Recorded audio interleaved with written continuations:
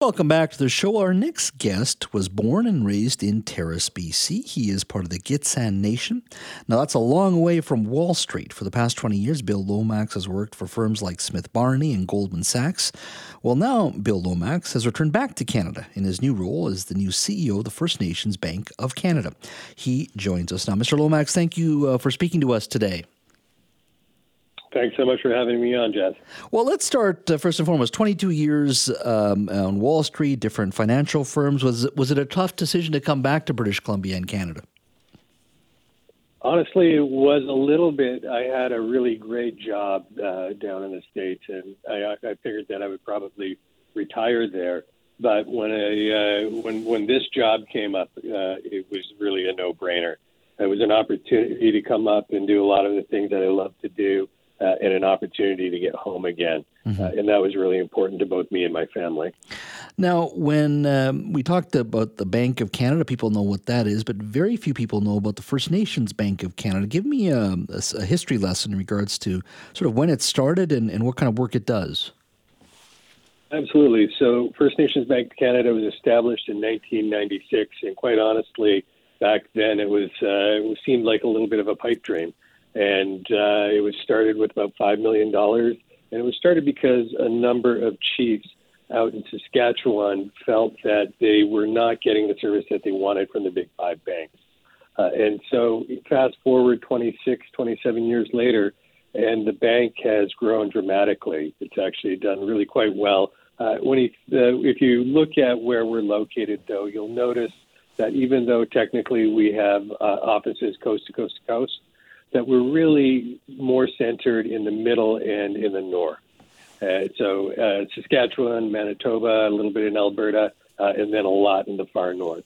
I'm here to try and change all of that currently. We're trying to really move aggressively into British Columbia and more into Alberta, and then into Ontario and the Maritimes as well.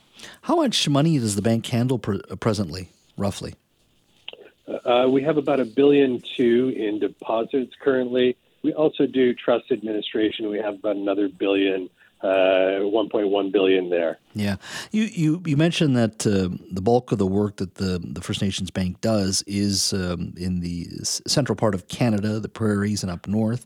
How much of a role do you think BC can play for you in your portfolio and just expanding the business and investing in First Nations community in regards to this particular moment in our province and First Nations communities? Well, this is really an exciting time to be trying to do business in British Columbia. You have, first of all, you have over 200 First Nations here in BC that are not being served by us for the most part currently. So that's a lot of opportunity on that front. But it's also a time when First Nations are really in a financial ascension. There's a lot going on for them that had not been going on. Certainly in my lifetime. So I'm quite excited about the opportunities here in BC and what we at the bank can do to help First Nations as they look at the future. You know, when I think of First Nations communities here in the perch that I'm at and watching these communities, I've been a reporter for almost 25, 30 years now, and I look at a large-scale LNG project at Haisla territory up in Kitimat, $36 billion investment, largest private sector investment in this country. There are smaller projects, Cedar LNG. I think the Nisga'a are also looking at a potential LNG project or pipeline. You've got the Sinox project here in downtown Vancouver, south side of the Broad Street Bridge there, and many other developments coming potentially as well. You've got, potentially the wine industry in the interior. Is there a particular segment of the sectors or segment of the economy you want to focus on? Because there is a wide variety, like I said, from wine to LNG to real estate. Is there a particular sector you want to focus on here in regards to British Columbia, natural resources versus others? Well, honestly, we don't choose particular sectors. We do what our clients need us to do. So we will, for example, 10 years ago, if we look back 10 years ago, we didn't know much about forestry, but then one of our biggest clients got heavily into forestry, owns a sawmill, and we learned a lot, and we've done a lot more in that space ever since. So we're looking to basically do anything that our clients need us to do we're more focused on our clients and what they're doing than we are in a particular industry. Now, after graduating from law school, my understanding, you graduated from law school at UBC, but you went into finance. Correct.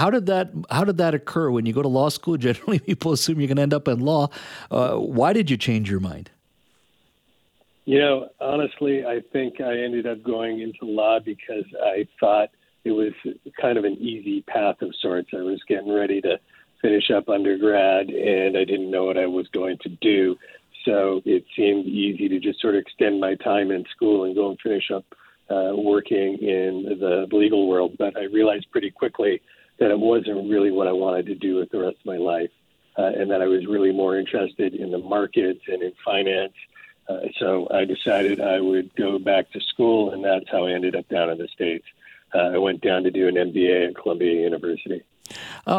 When you're in the high-flying world of finance in the United States, one would argue, clearly the biggest economy in the world, the epicenter of finance to a certain degree between New York and London. What was it like coming home? I mean, did you always have this desire to at some point come back? You were born and raised, as I said, in Terrace. Was there always a desire to come back here, or was this a unique job opportunity that really said, okay, this fits my skill set, and I think this is where I can make things work? Well, I'd say yes to both of those. I always did want to come back. I never found an opportunity that really seemed to work for me. Quite frankly, and I thought it was a little strange, the Canadian banks never really tried to pursue me, despite my trying to connect with them on several occasions over the years. So there really just wasn't an opportunity that spoke to me. I had job offers left and right down in the States, so I was a little surprised about that. But then this job opportunity came up, and it really, kind of as you said, it spoke to me, provides an opportunity to provide a lot of nation-building leadership, an opportunity to provide mentorship to young First Nations folks who are trying to make a career in finance, and an opportunity to serve Indigenous communities across the country. Well, Bill, it's you have a fabulous backstory, and you've got a lot of work ahead of you because there's so many opportunities. And you're right, the communities across British Columbia First Nations communities are on the ascension, and it is where I said fabulous to watch and see as well. Lots going on.